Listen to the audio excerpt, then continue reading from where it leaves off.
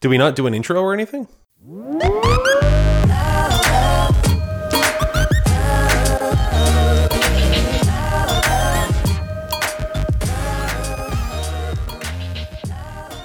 So Josh, you said you got back into Pokemon Go? Yeah, I started listening to a bunch of APN podcasts. You guys would talk about at the end of every podcast. And then the quests is like the field research is what's really gotten me back in. I've heard that a lot from people on, like, I'm on the Silph Road subreddit, and and that's what people seem to be saying, is that they kind of went away after kind of the main, first 3 or 6 legendaries came out, and then kind of stopped playing for a bit. And since the quests came back, they've really gotten back into it, and I've definitely found a lot of value in the quests as well. I think I quit the first winter. So you only lasted like 6 months, yeah. Probably right there too here. Okay. What level did you guys get up to? I just hit 25. Okay. I think I had lagged out around like 15-ish. Oh, okay. So you didn't last very long at all then. No. Yeah, like the way they give out XP now, you can level up pretty quickly. Yeah, it's not too bad. Yeah, no, it's pretty good. But yeah, no, I found that, like, I have the Go Plus, like the little device that you can click and it will catch for you. So I found that if it wasn't an event, I just wasn't motivated, or I didn't find a reason to actually catch anything by hand, just because I was too lazy and didn't want to catch like the billionth Pidgey. Yeah. Mm-hmm. But now with the quest, where it's like, catch this many flying type, do this many great throws, whatever, then you actually have a reason to catch things by hand, regardless of what kind of Pokemon they are. You're just trying to fulfill those quests. So I've found that it's added a bit of depth to the game, or at least other aspects to the playing goals. Definitely. Cool. So, do you guys play any other mobile games? I mean, Josh picks up whatever freemium game is popular at the moment, and does that. I don't think I do a lot of mobile gaming. Mainly, I like read manga and stuff on my phone and Twitter. Okay. Reddit. I've got Burrito Bison. That's a good one. A Dark Room, and I just started looking at Paladin Strike, which is like a weird third-person shooter MOBA thing on mobile. But yeah, it's kind of neat. Have you guys looked into Fortnite at all? I've been hearing a lot about that game. I don't know. I think it's that's pretty fun. Mobile as well too, right? Like, it's platform and mobile. Yep. Okay. Yeah, I got it on Xbox right now. Okay, cool. So I mean, it's free to play, so no reason not to check it out. can you play on one platform with people on the other platform? Like, is it, I guess, cross-platform on the online aspect? So this is an interesting one. You can play with anyone from anything, except you cannot play with Xbox people on PS4 or vice versa. Everything else is cross-platform. So Xbox can play with everyone else, but not PS4. PS4 can play with everyone else, but not Xbox. Yeah, it's pretty much just Sony. Yeah, Sony just does not want to cross the console streams. That's very, very interesting. I'm not sure. Like, I don't have a lot of context for the platform wars at this point. Back when I was involved in platforms, always Nintendo. I guess, well, Sony and Microsoft, since the Xbox came out, but prior to that, it was Nintendo and Sony, I guess. Mm-hmm. Yeah, it was kind of Nintendo, Sega, then Nintendo, Sony, and then it's really Microsoft, Sony, because Nintendo's just kind of doing their own thing, which is clearly working. It's like, you guys keep making racing games and shooters, we'll keep making Mario games. Yeah, and cardboard toys that are just like flying off the shelves. And Smash Bros. Sometime this year. Hopefully, yeah. Yeah, I'm waiting for Pokemon to come out for the Switch. That's supposed to be their They next said release. they're done on handheld consoles, so there's a chance. Yeah. Well, they said the last Pokemon game they made for the 3DS would be the last 3DS one for Pokemon. So for the main titles. Yeah, and they've already, I don't know if it's leaked or rumored or whatever, the next Pokemon game will be released. So presumably that would be on the Switch, because if the last one is the last for the 3DS and the next one is coming out, then it has to be for something. Yeah. So it makes sense for it to be on the Switch. True. So, do you guys have a Switch or? Oh yeah. Yeah. Are you the kind of people that have like every console so that you have access to all the different games? I am. Yeah. This generation I just didn't get a PS4. Oh, why is that? Because the PS3 still is able to play most of the games being released? No, I realized the Sony console is the one I would play the least, so I thought I'd save that money. Because of the type of games, or just overlap between it and the Xbox? Well, that, and I have a crippling addiction to buying Amiibo. So yeah. I think we mathed it out. In exchange for all of the Amiibo Josh has bought, he could have bought like a PS4 Pro, PSVR.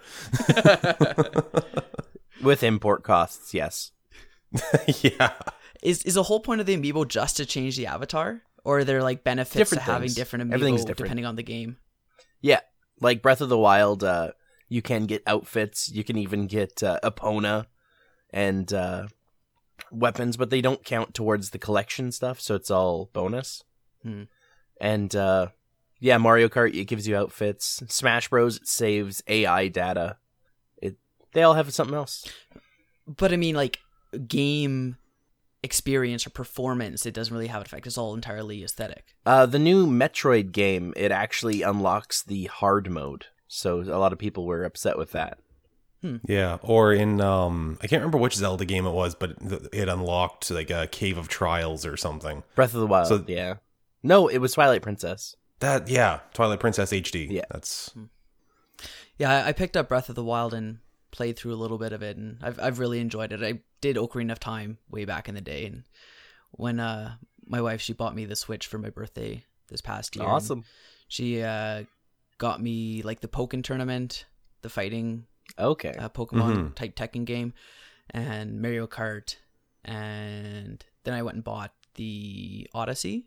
Is it? Yeah. oh yeah. And then Worth Breath it. of the Wild as well. So Breath of the Wild's been really good, but I kind of pick it up and put it down depending on how I'm feeling about Pokemon Go. If it's a little bit slow, then I'll start playing Breath of the Wild. But I only really have time to play it like in the evenings, and that's when I'm usually pretty tired. Whereas Pokemon, I'm playing on my lunch hours or whatever. So it's a bit easier to find time and just feel like you want to play it versus when you're in the evening and you want to spend time with your kid or just rest and not have to worry about how to beat whatever what's the shrine, the different shrines that they have there. But no, I've really enjoyed playing through that, but I've put quite a few hours into it and I don't feel like I've gotten very far. It's not one of those linear. ones where you'll kind of like you'll get to an area because with the little paraglider you can kind of glide to different areas. So I like landed in this one and there's like, these giant monsters that one hit KO'd me and I was like, Yep. oh yeah, I don't want to go back here. Yeah, a little Just early. teleport out of here. But no, it looks like there's a lot of content and a lot of stuff to kind of play through, even if it's not part of the main quest. There's a lot of different things you can kind of play Oh yeah. through. Have you guys played through Breath of the Wild at all? Yeah, I beat it, and my wife is on her way to like 100%ing it. Oh wow!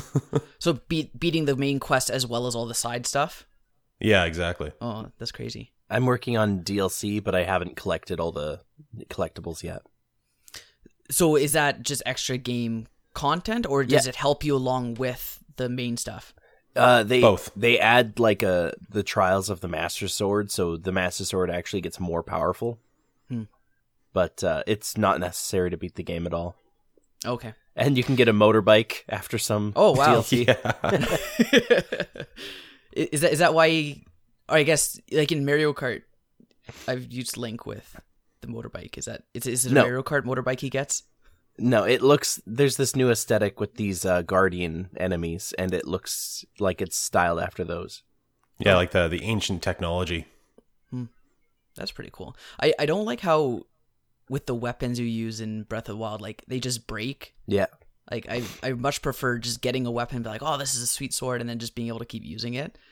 And it's like, I don't want to use my good stuff because then it will break. I got to find a new one. Well, later you'll find them with bonus abilities, and extra durability is one of them. Mm-hmm. But they'll still break eventually. Yeah. Yeah.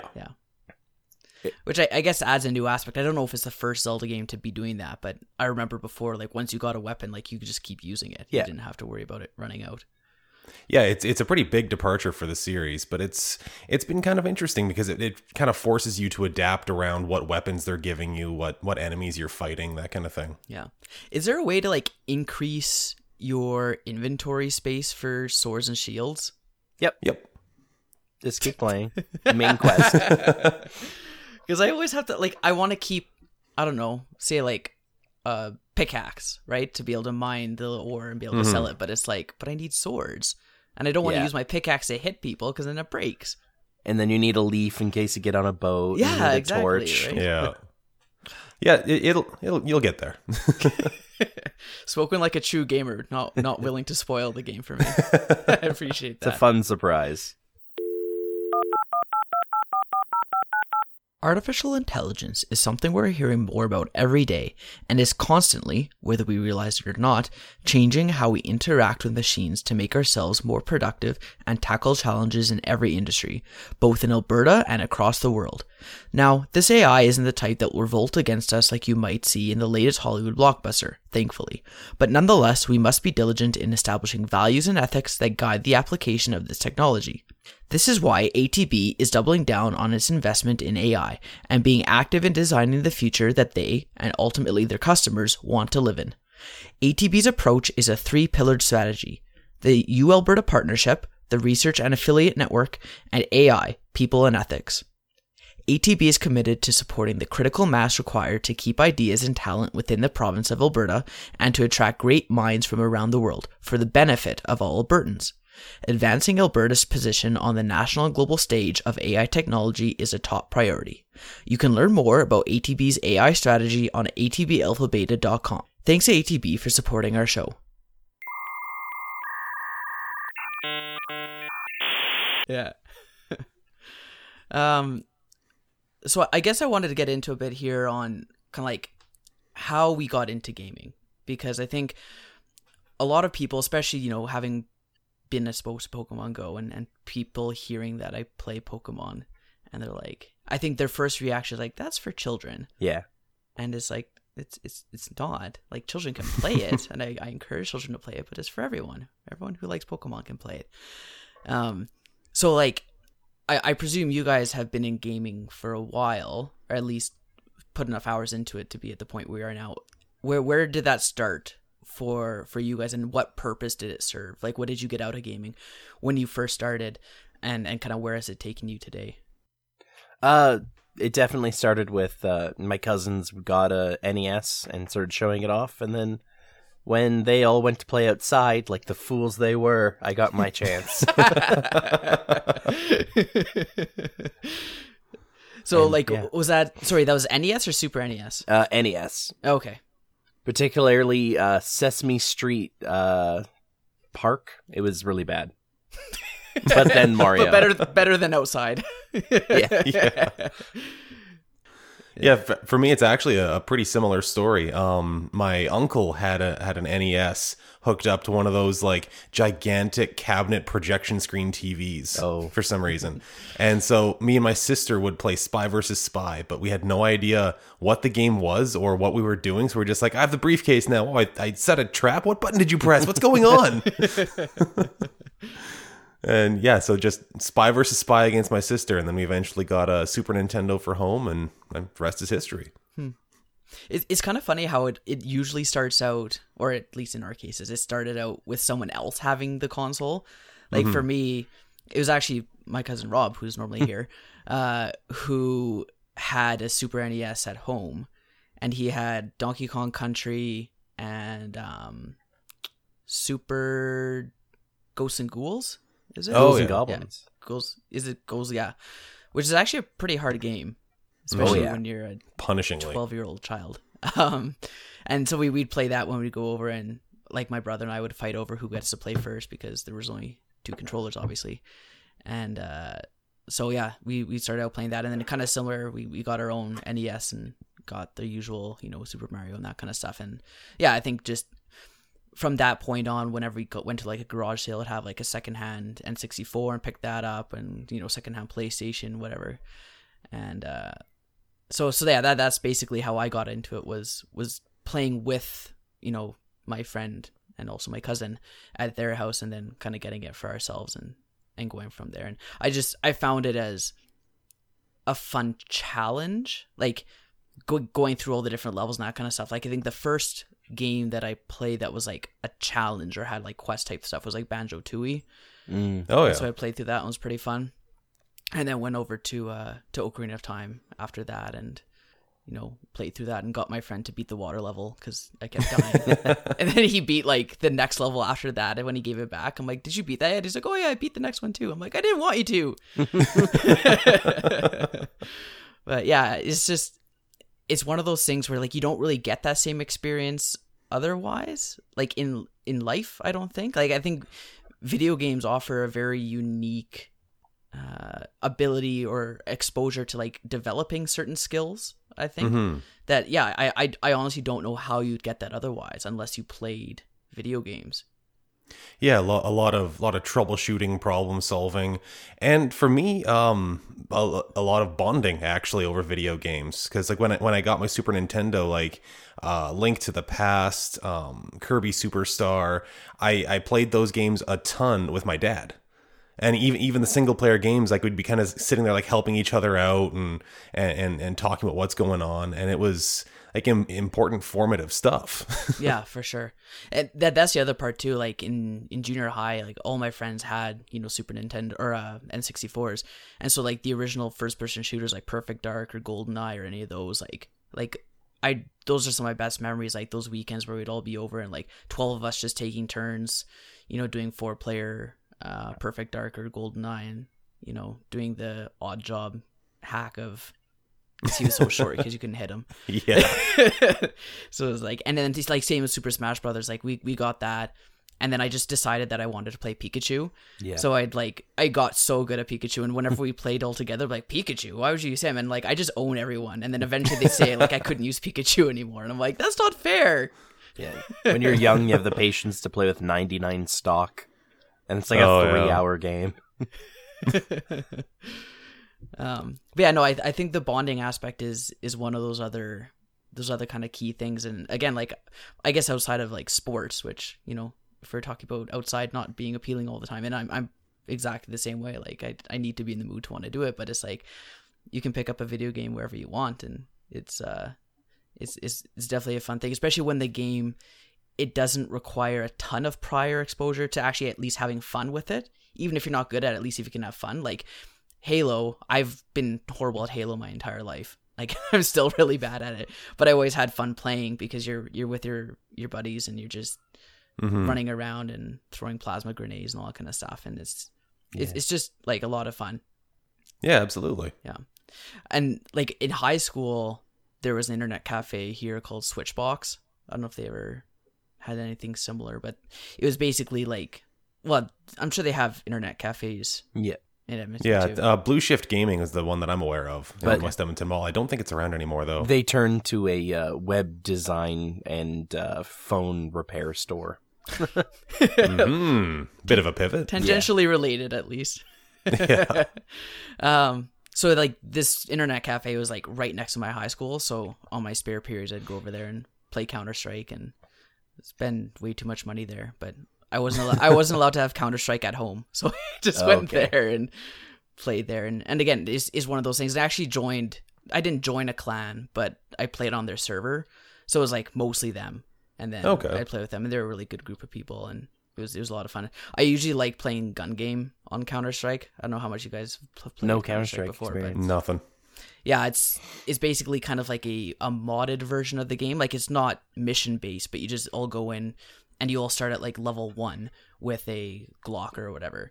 And then once you get a kill with a Glock, you get to level 2. And isn't that like how CS:GO is made? Is that like a CS:GO thing? That was 1.6. Okay. Or Source.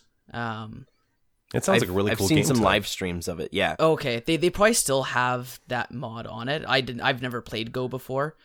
But yeah, you're basically just working your way up the levels of the guns until you get to like, the last level, which is knife, and you have to get a knife kill, and then once you get the knife kill, then you win. Yeah, and it's like unlimited lives. Like you just keep going until someone gets to the last level. It was a lot of fun. I really like that. And it was like everyone's just doing it for fun. No one like takes gun game seriously because you're not. It's not mission based, so you're just there to kind of screw around and. Mm-hmm. Just like in the original maps. Halo, because the Warthog was indestructible, you would drive at each other and they'd fly in the air and someone would shoot it with a rocket launcher, or you'd put a pile of grenades underneath and see how far it would fly. Yeah. Hours of that. Yeah. I know like Team Fortress has had a lot of like there's almost a whole community around like the different like crazy things you can do in that game, like similar kind of stuff. Or like there's this thing called like griefing. I don't know if you've ever heard of that before. I think that's more of like a negative thing. I don't think you're supposed to be griefing, but I learned that term in when Minecraft became like an online game. They would grief another player and just destroy their house or dump lava on things. Yeah, just not a good time. No, that's just more vandalism. But yeah, it's just a lot of fun, and I think the online aspect is definitely something that's changed over the years. Like I guess more when the Xbox came out. I think Xbox Live was probably one of the first mainstream online gaming platforms, wasn't it? Yeah, well, one of the big matchmaking ones. Like matchmaking was a huge deal because before it would be like you have a maybe like a PS2 connected to the internet, but that's for like a couple MMOs. But Xbox Live was the big platform that you could just like pop onto a game and it would just find you opponents and you would just shoot them. Halo 2 blew everyone's mind, and I think Rogue Skies, was it? There's that cool like steampunky air pirate game. I'm not sure about that one. And this was around the same time as Halo 2? Yeah, Halo 2 era. Oh, okay. Yeah, like I think PC gaming, the only real online gaming that people did was stuff like Warcraft or Starcraft or that kind of stuff. But I'm a bit fuzzy on the timelines between Xbox Live and the, I guess they'd be MMOs? Or just regular RPGs, I guess, not MMOs. But yeah. Well, and then on PC you also have stuff like MPlayer, where just people playing like spades in chat rooms and that kind of thing. Oh yeah, I forgot about that. Yeah, no, I did some of that too. Yeah, it was the was it MSN gaming? Oh, this is before MSN gaming. Oh, okay. It was a whole thing called MPlayer that eventually got bought out by the GameSpy network, and then it went really downhill. And then after that was MSN. Yeah, no, I forgot about that. That was like elementary school that I was playing online. For those kind of stuff. You just play like spades or hearts or backgammon and chat rooms, and it was cool. ASL. Oh boy. Yeah, no, it's definitely changed a lot. But I don't know. Coming back to I guess the perspective and the benefits of it, like, do you guys think that? Like there's a whole thing, and like being a parent, like you hear a lot more about this now, but I guess trying to limit or control screen time, and there's this whole like negative connotation or association with being in front of a TV screen or a console or whatever, and I struggle with this idea that it's something that should be like. Not that it should be moderated, like, because I think everything needs to be like moderated or looked at, but like I see it as like there are benefits to it. So as long as you're seeing those benefits, and then it's not becoming like a addiction, I guess, or where you're like sacrificing like health for the sake of like gaming and that kind of thing, is that like there's a big focus on like teaching coding in schools, and I think there's even benefits from like exposing kids to video games, because like we were talking about before, there's definitely like skills and just different situations that you encounter with video games that you wouldn't otherwise encounter. So like I think I already know the answer, but do you guys think that that's something that should be as encouraged, at least as like exposure to coding, like exposure to video games, or just like not even like have everyone play Halo, but just the idea that you're playing this virtual world and you have to like solve these problems? Well, I think screen time has become like too much of an umbrella term, like a dirty word, whereas like it's basically the equivalent of outdoors time. Like it's meaningless. You don't know what you're doing there. Because with screen time, you could be on 4chan, you could be building things in Minecraft, you could be coding something from scratch, you could be drawing art, you could be writing a story. Like it all depends on what you're doing with that screen. There's definitely helpful, formative building blocks, things you can do with those, and there's time waste trolling things. Yeah. So if you're doing positive things with the screen, then go at it, have fun. Yeah. Well, I think it comes back to like, who's to say that holding a book and reading it is any better than reading something online? Like aside from the actual content, like there's no difference between that action as far as the benefit it gives you, like you're still reading, you're still absorbing information, you're doing whatever. It shouldn't make a difference whether it's on a screen or not. And I think like I've heard of some like 5-year-olds that are well into playing video games and are good at it because they've been exposed to it and are up, you know, have developed those skills and that kind of stuff, right? And I think that's a good thing to encourage, as again, like as long as it's not like they're not doing, you know, 5-year-olds a bit young for it, but you know, as long as they're like not doing their homework and playing video games instead, right? It's like, well, you still need to kind of have your priorities, but like I just don't see anything inherently bad about video games or anything. It's like, oh well, you only get, you know, this much time playing video games, as long as again, like you're not sacrificing something else. Mm-hmm. Yeah, exactly. So I guess like, you know, we've talked about being exposed to video games as kids and stuff.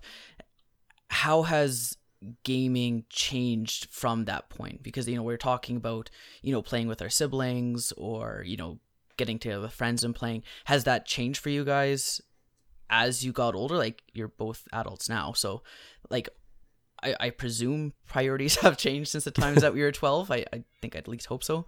Have you been able to maintain like gaming as a priority, and like how has that changed for you as far as the benefits that you get from it or the purposes that it serves? There's definitely games I want to be good at. Like I enjoy Overwatch and I like the team aspect of it. And I basically grew up without internet because we were in the country with dial-up, so being able to play with other people is a nice thing. And yeah, just I guess the way technology comes out, like it's been sort of morphing. Whatever platform's the newest is what gaming's moving to, because it's still a growing industry, I guess. It's not as old as movies and music. And it's been a lot of fun. So is mainly the online aspect that you've kind of transitioned to? Yeah. Like, and that's probably a big part of that is just because the industry itself has transformed to that. You almost can't game without there being some sort of online component. Yeah, and I guess the competition between other people. Like, the games I play the most are Overwatch and Heroes of the Storm, which are both either cooperative. Well, Heroes of the Storm, I play a lot of bot games where you're playing against computers, but I do play against people too. And it gives me the thrill of competition while being safe at home. And I know for me, honestly, gaming hasn't changed much since I was sitting on a couch playing Link to the Past with my dad. Last week I was sitting on the couch playing God of War with my wife. It's always kind of been an experience that I love to share with someone and like either watch them game or have them watch me game and play like single player, multiplayer, whatever. It's just it's just having fun with people. Have you guys gotten into Twitch and either partaking in or viewing streams? Definitely watch streams, mainly Overwatch League lately. But I've tried streaming a little bit. I'm just kind of very socially awkward, so I'm never sure how to approach that whole thing. And Twitch is kind of a black box to me. And it kind of requires the connection to be able to play a game while also streaming it. Yeah, and being entertaining on the fly and stressful stuff. Right. And almost like, yeah, being overly dramatic and almost, maybe not fake, but just playing up your reactions a little bit so that people are entertained, which, yeah, if you're an entertainer, that's part of what you have to do is you have to kind of over-exaggerate situations and, you know, swear and whatever, like, depending on what style or brand that you're trying to set for yourself, I guess. Well, yeah, and it's clearly not easy because, like, the one rule of being a Twitch streamer is don't say the N-word, and look how that's turning out for everybody. Well, I think Twitch even, like, they're pretty strict about banning, like, people that, you know, abuse policies like that, like, repeatedly, I think. Like, they don't have a ton of tolerance for, you know, like, hate speech and that kind of stuff, I don't think. Like, I think, you know, when someone does misbehave as a Twitch streamer, like, you hear about it because it is, you know, a big deal. And I think they do take it seriously. It's not like, you know, Twitter where you can kind of say whatever you want and just, they don't do anything about it. No, you get banned on Twitter still. I think on the spectrum, it's definitely Twitter's on the low end of moderation compared to literally every other part of the internet. And there's more volume on Twitter too. Yeah, and I think Twitter just isn't consistent with their policies. Like at times they'll take action against it, but when there's like a ton of people complaining about a person, like I don't know if it's about if the person's high profile or whatever, but it's like there's so many times where it's like, how has this person not been like permanently banned? And it's because that person's driving traffic to the site. It's getting views, it's getting ad revenue. That Twitter likes the controversial people. Yeah, possibly. That's and like I don't think they'd ever. They obviously wouldn't come out and say that, but I think it goes without saying that that's definitely a motivation behind it. As soon as they put Donald Trump on Twitter ads in Japan, it's like, yeah, they're feeding off of that whole situation. I haven't seen anything about that. They're showing Trump tweets in ads. Oh, like pictures of Trump. Like they're using Donald Trump to promote Twitter in Japan. This was really? Okay. A few months ago, I think maybe even during the election. But yeah, it was this whole thing. People were calling for Trump to be banned from Twitter because of all these. All the crazy stuff he was saying, how like a lot of his tweets could be fomenting World War III. But they're using his picture on billboards for Twitter, for the platform. So there's no way they're banning him. They like that controversy and the traffic too much. Yeah. Well, it's a reality show at this point. Like he's literally been on reality shows, so he's well accustomed to playing that part for sure. True. This show is a proud member of the Alberta Podcast Network, powered by ATB. The Alberta Podcast Network is putting on a live show on June 7th during the Inventures Conference in Calgary. The Inventures Conference is happening June 6th to 8th, 2018 in Calgary.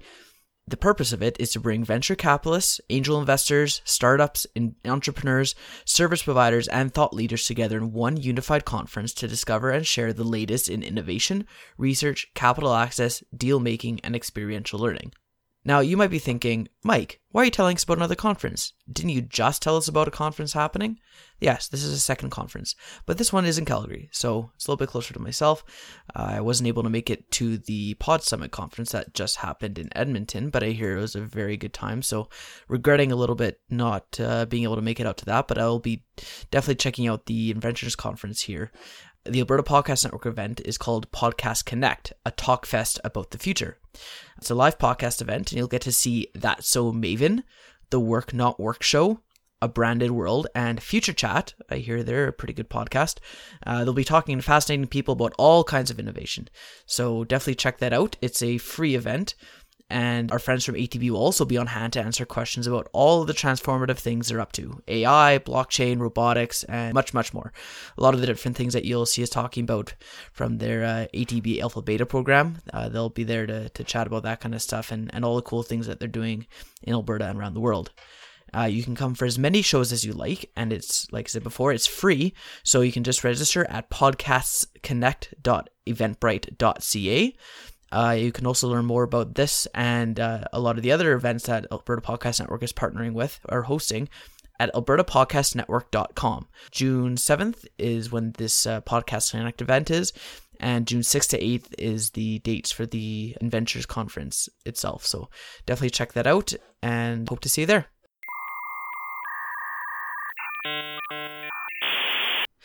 You guys, you mentioned the kind of where gaming is going, and you brought up the PSVR.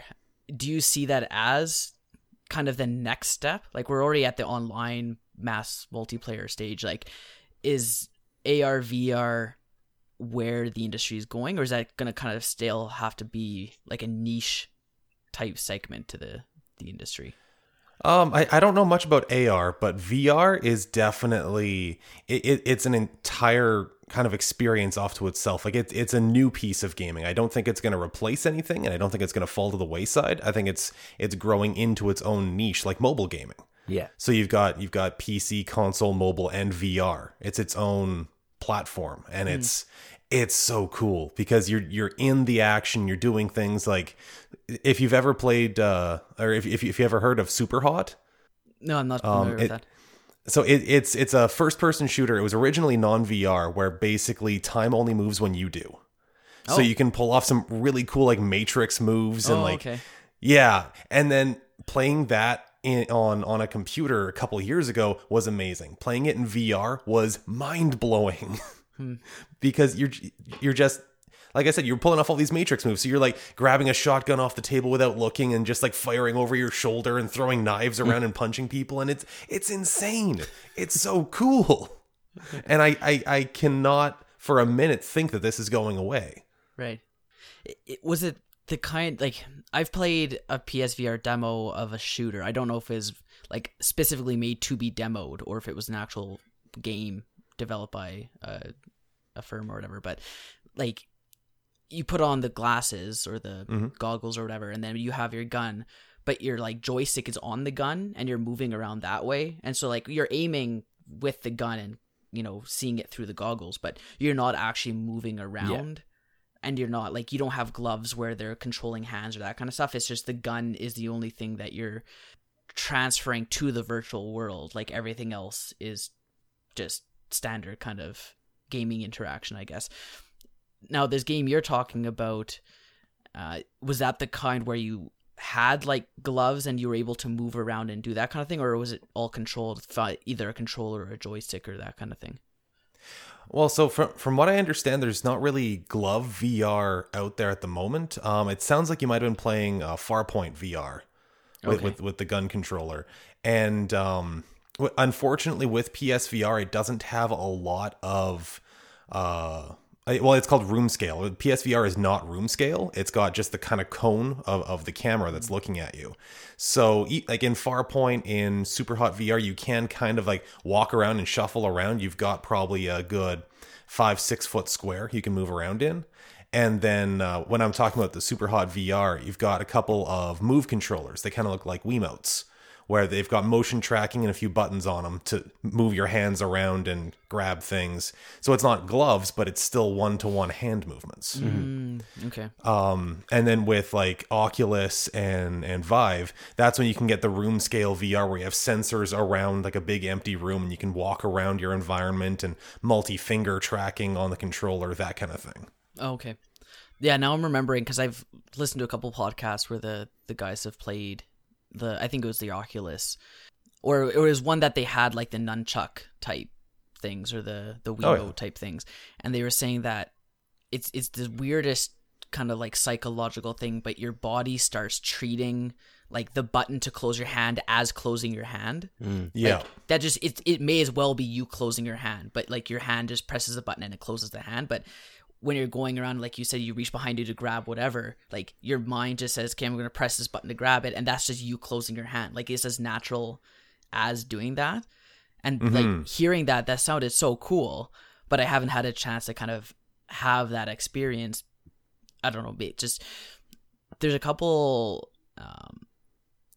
there's an escape room in Calgary that also has like a VR setup.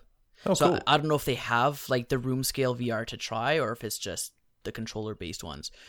But I've wanted to try the room scale one just because it sounds really cool to be able to have that kind of experience. Well, and then you get almost the other side of VR gaming with something like there's a game called Moss, which it's for PSVR, and it's you don't use the Wiimote style controllers. You use just the normal DualShock 4, and you're controlling like it's a platformer. So you're controlling a mouse, jumping around different platforms and doing fights and stuff. But it's in VR because like you can actually move your head around the environment and get different angles on things. And then you can move your controller around because it still has a light bar tracker on it, and like grab enemies, and then you press buttons on the controller to have the mouse come and like fight the enemy that you're holding in place. And it's a platformer kind of like almost Mario style, but you're still in the game and you can still get like all kinds of different angles on things and like take closer looks and check out puzzles, and it's just so much more immersive. It's a really interesting take on that kind of thing. I think that's definitely what I look for, or what I expect from a VR experience is to be immersive.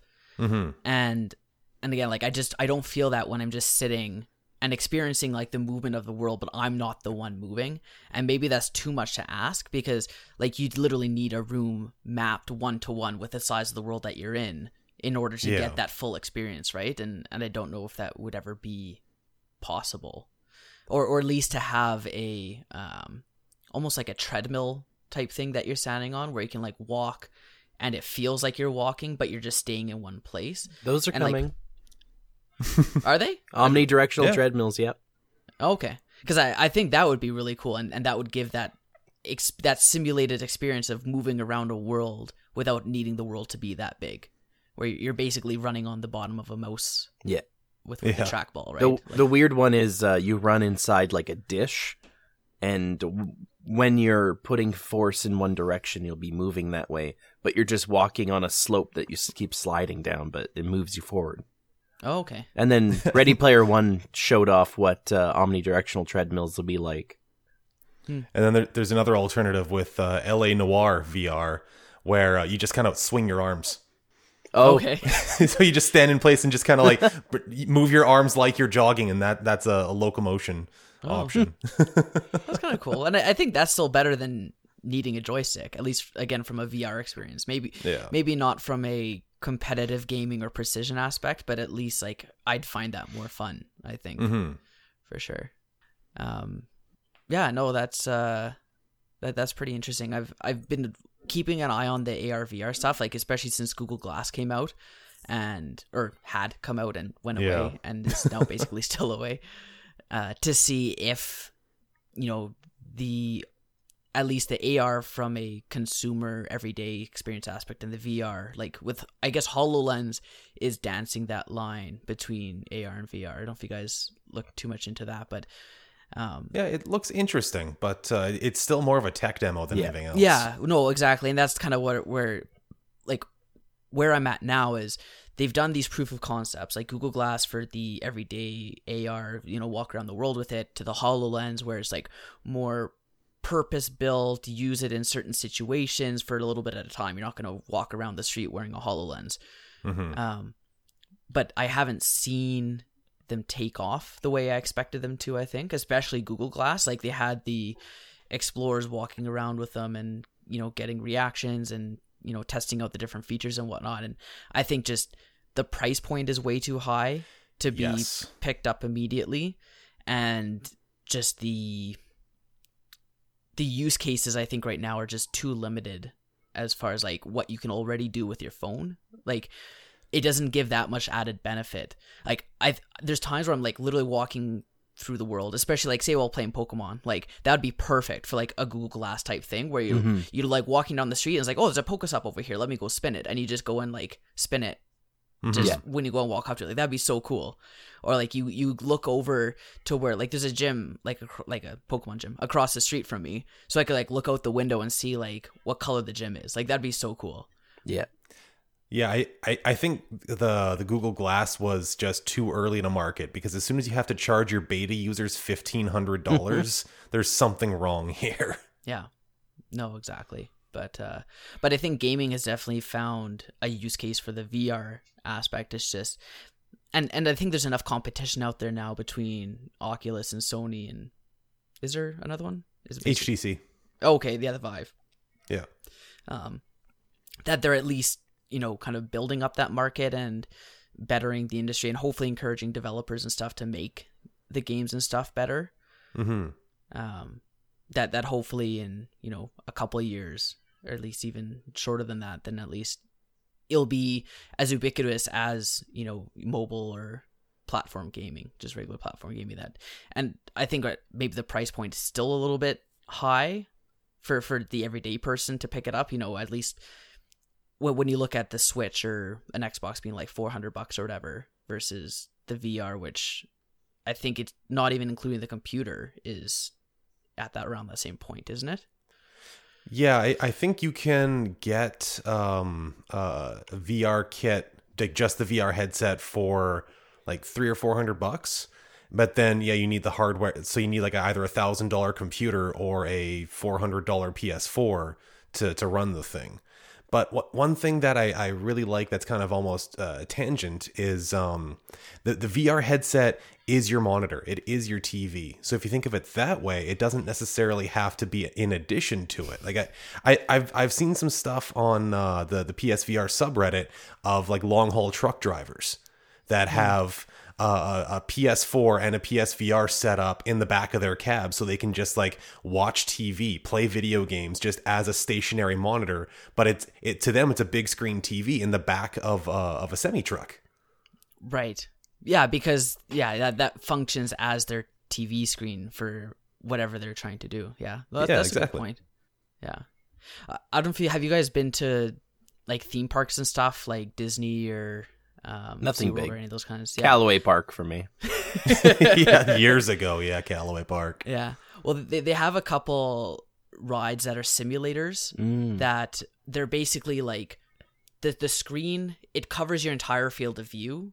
So you're effectively like surrounded by the screen, and then the simulation part is in the seat, and it like tips forward and back. Or in the case of some rides, like you're strapped in. So in order to simulate like acceleration, it will like spin you around so that you feel like the centripetal acceleration against you, so that it feels like you're moving forward, but it's actually just spinning you. But like, it's amazing how you can trick your mind into thinking that something is happening. Like even something like tipping yourself backwards makes you feel that you're like falling forwards, right? And that's how they get away with that kind of simulation. So I feel like VR could kind of do something similar. So again, like even if you're don't have the space to move around, but if you get like a chair, and I think even some racing games I've seen demoed with like special chairs that do that sort of simulation where it'll like vibrate or kind of like tip you one way or the other. And it makes you feel that you're getting that sort of like acceleration or getting whipped around or whatever. And it's pretty cool and definitely an experience I'd recommend everyone to be able to try, even if it's, you just go and do a simulator ride. Like it's crazy, like walking out of me. I can't believe I was in this little box and it made it feel that I was like doing whatever the simulation wanted me to think I was doing. Yeah, exactly. So you guys, I guess we haven't talked about this yet, but you guys do have your own podcast. Yeah. So like Rob's not here, so I thought this was a good chance to bring you guys on and talk a bit about gaming. Rob's not as into gaming. He plays Pokemon Go obviously, but I think I have a bit more of that exposure and that experience with the gaming side. But I wanted to bring you guys on because I have listened to your show and it's very good, if I do say so myself. Thank you. So why don't you tell us a bit about what your show is and kind of what you guys are trying to do with that?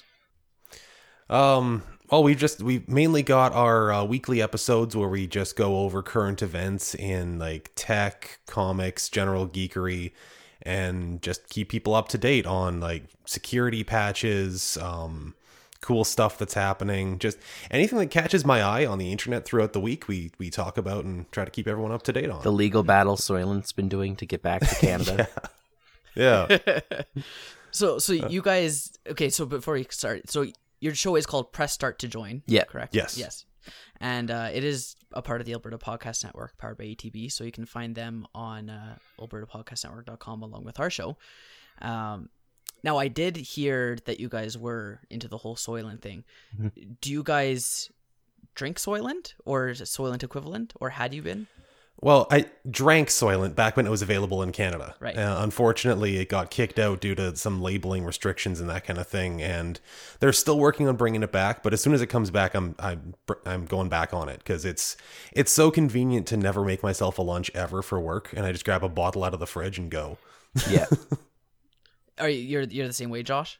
Yeah, definitely. Like one of my jobs is electrical maintenance, so I'm dirty. It's been a long day, and when it's lunch, I rather just open a bottle of 2.0. And just the fact that it's like $2 to $3 for a nutritionally complete 400 calorie meal. You're not going to get that anywhere else, and it doesn't even taste that bad. It's like Cheerio milk. I really like the 2.0 flavor. I could never get entirely on board with powder 1.6. Yeah. 1.5 was okay. Like the flavor was like, I like the saltiness of 1.5, but 1.6 made it way too sweet for me, and like just the texture wasn't good. for me at all.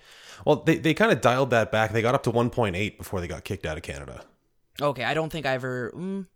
I think I did try one of 1.8, and yeah, it was better than 1.6 for sure. Mm-hmm. But I still, like, 1.5 for me, the texture was the best one for me. Like, I didn't like the super smooth texture. Gotcha. I actually like... It's called Whole Food, and it's a similar type concept, obviously, with the like the full meal replacement aspect. It's more intended to be mixed with milk. So I don't know if that's because it doesn't have enough fat in it to be nutritionally complete or whatnot. But I mean, you can mix it with water if you want to as well. And it's just powder. It's not the bottled aspect, but they are coming out with a bottled one apparently. At least the guy on Reddit, like the owner or creator of it, he says they're coming out with a bottled variant. Cool. But no, it's really good. And like the thing I didn't like was Soylent with a powder was like you couldn't really drink it fresh, like freshly made. You had to let it sit for a bit, at least for getting it to the point where I liked it texture wise. Let it chill. Yeah, but this one, like, you can just mix it and drink it immediately, and it tastes good. And the texture, like, it's grainy, like, and again, that may be a turnoff for some, but I like a bit more of like the grittier, grainy kind of texture. And yeah, it keeps me full, and just like mixed with milk is about 350 calories per serving, which is perfect. So yeah, that's not bad. Yeah, I basically just have it for like breakfast and lunch, and then I'll bring enough to work for like a snack, like kind of like a 10 and 2, like two snacks to kind of fill out my daytime meals, and then I'll just have like a regular dinner at home. Okay. Which I think I've found a lot of people do. They'll use Soylent or whatever other meal replacement as like breakfast and or lunch, and then just have like a regular dinner, because usually, like, if you're living with one other person, like, you're gonna want to sit down for a meal together, and sometimes sometimes it doesn't go over well. Like, I'll just have my glass of Soylent while you have your steak or whatever. But I like being able to have regular food too. But yeah, no, I'm exactly like you guys. I like the convenience of just being able to mix myself or grab a drink or whatever. I just don't like thinking about what I'm gonna have for breakfast or lunch. And I think, you know, Soylent or whatever is better than a bowl of Cheerios, just from a nutritional aspect, for sure. So, but no, that's cool. So coming back to your guys' show, I have seen that you guys do like history episodes as well.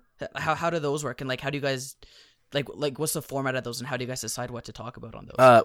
With those, I have a master list of all the stuff I'm doing for the year, actually. And I surprise Alan with it. So it starts off with a cold open, and it is a surprise to Alan.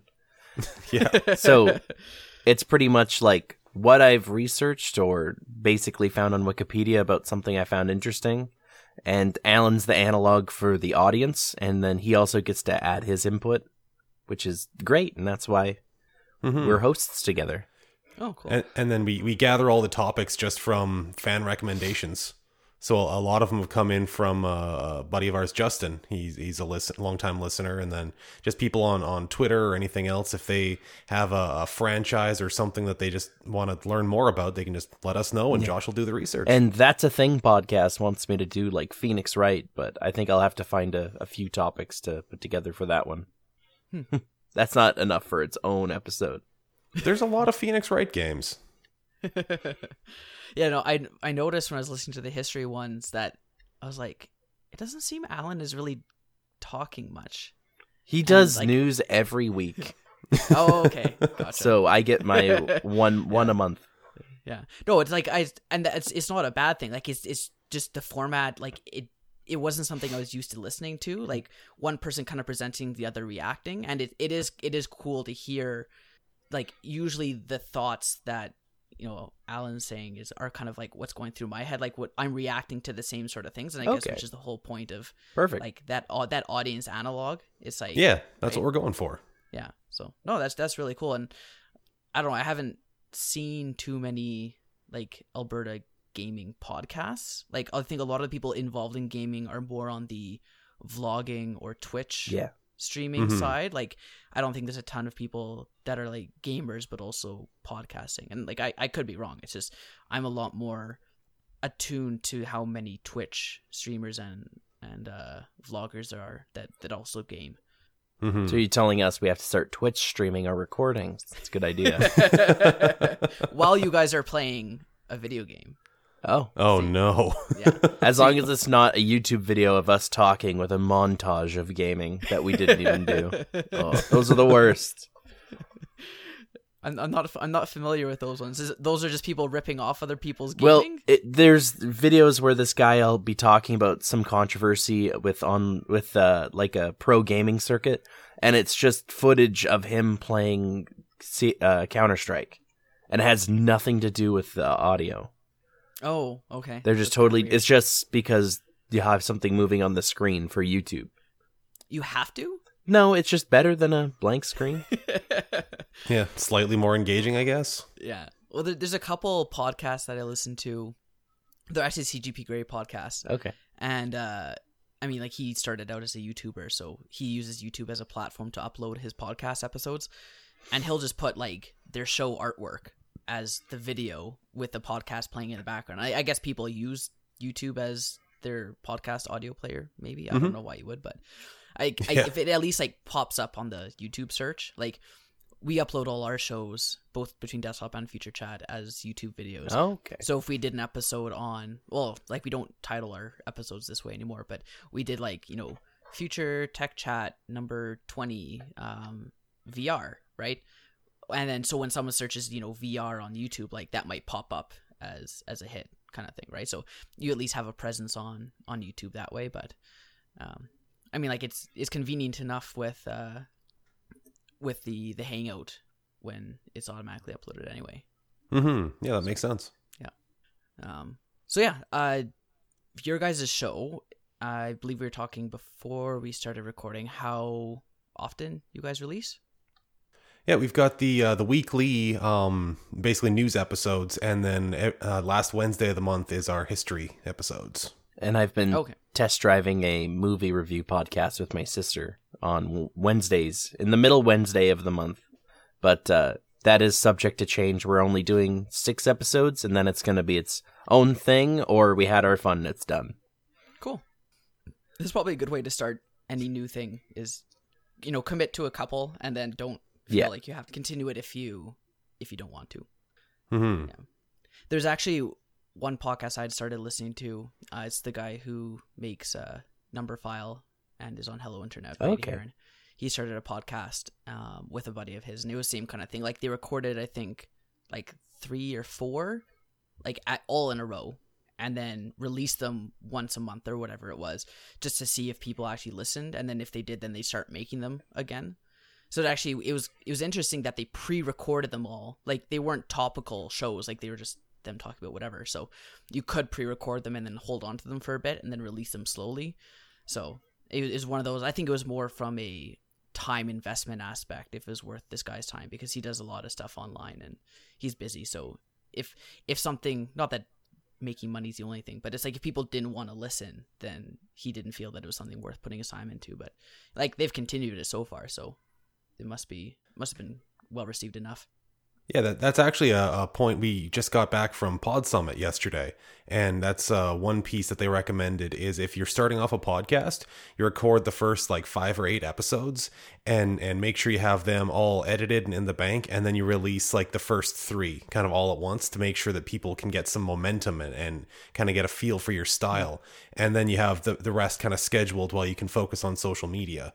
So that you don't have to worry about producing more podcast content while you're still trying to get it off the ground. That's interesting. Mm-hmm. So you went to Pod Summit? Yep. Yeah. Oh, cool. How was that? It was a lot of fun. Very educational. Yeah. We are underusing social media by a lot. Yeah, I think I guess we're probably exactly the same. Like we only ever really use Twitter as more of an RSS when new episodes are released. Like we don't, like our audience, they don't interact with us really. Like we've had a that's handful frustrating. of times where they'll interact with us, and like it's fine. Like if they don't want to, we're not going to force them to. Yeah. But yeah, it hasn't lended itself to being seen as necessary. But it could be like a chicken and egg type thing where it's like they don't engage because we don't engage. So yeah, and that was actually one of the biggest slides from Pod Summit is just ask. Like if you want to hear from people, ask. If you want reviews, ask. Yeah. Because a lot of the time people might just not think of doing it. It's as easy as, if you're enjoying this episode and like what you're hearing, just go on whatever podcast platform you're listening to, give a rating. It helps with analytics and everything. Well, yeah, it helps with visibility. Visibility, that's the word I wanted. Yeah, it's funny, we actually got a review in one of the first couple episodes that we did a Future Chat. This was like 4 years ago. And the guy's like, "Oh, yeah, no, good concept, but they're kind of annoying, so I stopped listening." It's like, so on there, we're like, "Yeah, well, you suck." No, but it's like, it was funny because like back then, that was when we first started podcasting, so they actually were very bad episodes. We started really bad too. Yeah, I think everyone, at least in their own eyes, they feel that they started objectively bad. Yeah. Not to say that we're any better, but it's just I'd like to think we're at least a little bit better. I have a better mic at least. Well, yeah. It was 3 people sitting in front of an iMac using the built-in microphone. Yeah, no, exactly. I had one of those. It was like one of those, not even a gaming headset, but it was like, it looked like what you'd wear at a call center. Wow. Yeah, so like that they make jokes about me working at a call center whenever I was on camera. It was pretty funny, but it was really bad sound quality, and they both had like the blue snowballs, so those comparatively my audio was very bad. So then I got what I'm using now, the Samson Meteor, and but I played a bit of Overwatch with my Yeti, and whenever I'd be like, "Hello," people were like, "Whoa, are you a Twitch streamer?" Because the audio just comes through so much clearer. Yeah. Well, that's why I had you bought that headset in the first place, was for Counter-Strike, because on these servers, like, they have the audio, right? So I like being able to chat with people, but I guess there's a bit of a difference in expected quality between online video game trash talk and podcasting. Yeah. A little bit. So if you've been asked if you're a Twitch streamer, and I ask if you're Twitch streaming, I think that's suggesting something. Yeah, we should get on Twitch. Yeah. Yeah. I think so. Keep your eye out for twitch.tv/PS2J. That exists. Yeah, we do actually have it. We just haven't really done anything with it. Well, the problem is our branding is very consistent except for Twitch. What do you mean? Everywhere else we got at PS2J show, but Twitch we managed to get PS2J. So is PS2J show still available? Potentially. Honestly, we haven't even bothered checking. Just delete our account and move it over, I guess. Yeah, exactly. Yeah. It doesn't have any activity, so we're not going to lose anything. I'll be your first $1 per month booster. Whoa. Woo. You have Amazon Prime? Get your free sub. Amazon Prime members get 1 free sub. Oh. Yeah. I used mine for a local streamer. So this sub doesn't cost money though, or it costs your Amazon Prime membership. You get 1 free one for that. Does that get paid to the streamer or just Twitch though? The streamer. Oh, really? Yep. Oh, wow. So every sub costs money? I actually don't even know how it works. I just thought it was like Patreon. Yeah, you can follow them, but also subscribing gives you benefits. Yeah, you give them money and you get like emoticons and that kind of thing for the chat. Because I've seen some streamers, they'll like be doing whatever and then they'll say, "Oh, if I get this many donations, then I'll do whatever." Yeah. Like, right? Then is that another mechanic for donating as well? Is just incremental donations as you want? Yeah, I think they moved to bits, which is like you buy their currency and then you can dole them out. Right. Yeah, so there's subscriptions, which is you give them X amount of dollars a month. There's the donations, which you can do straight up just cash donations. And there's also bits that you can...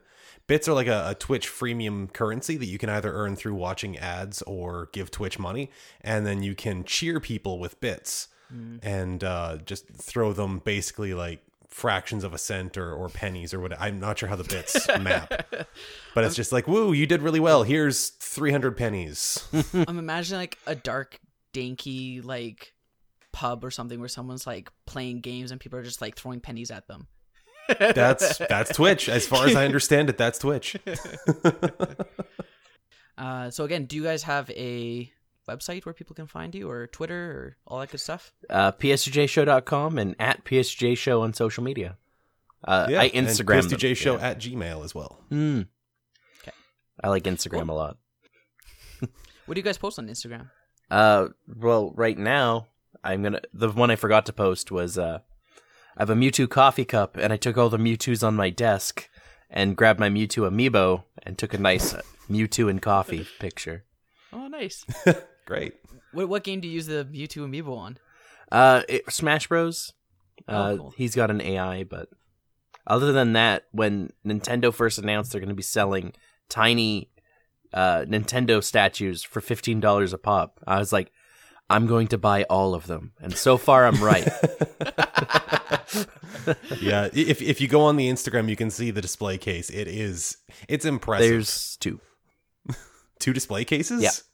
Jesus. Yeah. Smash Bros. Takes up 2 shelves on its own because every character in Smash Bros. Has at least one, where Bayonetta, Cloud, and Corrin all have 2. And Rob has a recolor, so that, Rob has 2 as well. Oh, boy. They're investments, though. Nah. I'm not going to make rent by selling a Mega Yarn Yoshi amiibo. I'm sure there's some that are in like higher demand that you could actually make money on, maybe? I am an out-of-box collector, so it's pretty much devastated the resale value. That's fair. So now you can just donate them to like a future child or nephew or niece or something. They'd have to earn it. Once you 100% this game, I will give you the amiibo. Yeah. Wait, you caught Mewtwo with the Master Ball? Get out. Is that worse than using the Master Ball on Zapdos? I know I did because I couldn't play without Zapdos. I needed him. I did because I was a dumb 10-year-old playing Pokemon Blue. At least it wasn't a Pidgey. No, that's true. Yeah, I still get a hard time from Nick about using my Master Ball on Zapdos. Nah, that's cool. Well, no, so you just use the missing no trick, and then you have all the Master Balls you need. Mm-hmm. Well, I did that too, but I used my Master Ball before doing the missing no. But I did use it on Rare Candy, so all my Pokemon were level 100. So nice. That was fun. So but their IVs are shit. They didn't even have IVs back then. No, they did. They were hidden. I think there was less IVs in Red and Blue. I don't think they even did IVs in Red and Blue. Or Blue. EVs. Yeah, effort value. They didn't have EVs either in Red or Blue. No, because that's what you would rate, because I did the Rare Candy thing, but then you also have to use like the Carbos and stuff to raise the stats. Oh, maybe. They definitely did have the EVs and IVs. At least one of them, I think both. Interesting. Yeah. No, I just wanted to use Blastoise against everything, so I just leveled up my Blastoise. Nice. Yeah, back then I didn't even know about like type advantage or anything. I'm like, why are all my attacks not effective? It's not doing anything. I was using like electric against ground or something like that. Oh no. Yeah. I always picked Charmander, which was hard mode. You weren't strong against a gym until way later. No, you'd like kill all the bugs in that first little bit. Well, the first gym is Brock, which you're weak against, so medium difficulty is Squirtle and easy is Bulbasaur, because the next gym is water, and then there's no type advantage for Squirtle, but there is for Bulbasaur. Right. So fun story. I was playing Fire Red years ago and started with a Charmander, and I just decided, you know what? I'm not leveling anything else. I'm just going to be 100% this one Pokemon. And so to beat the water gym, I just did a ton of grinding until I got a Charizard with wing attacks so that I could do some damage against water Pokemon. So you got a Charizard before beating the second gym? Yes. That's crazy. It's a lot of time. Long time.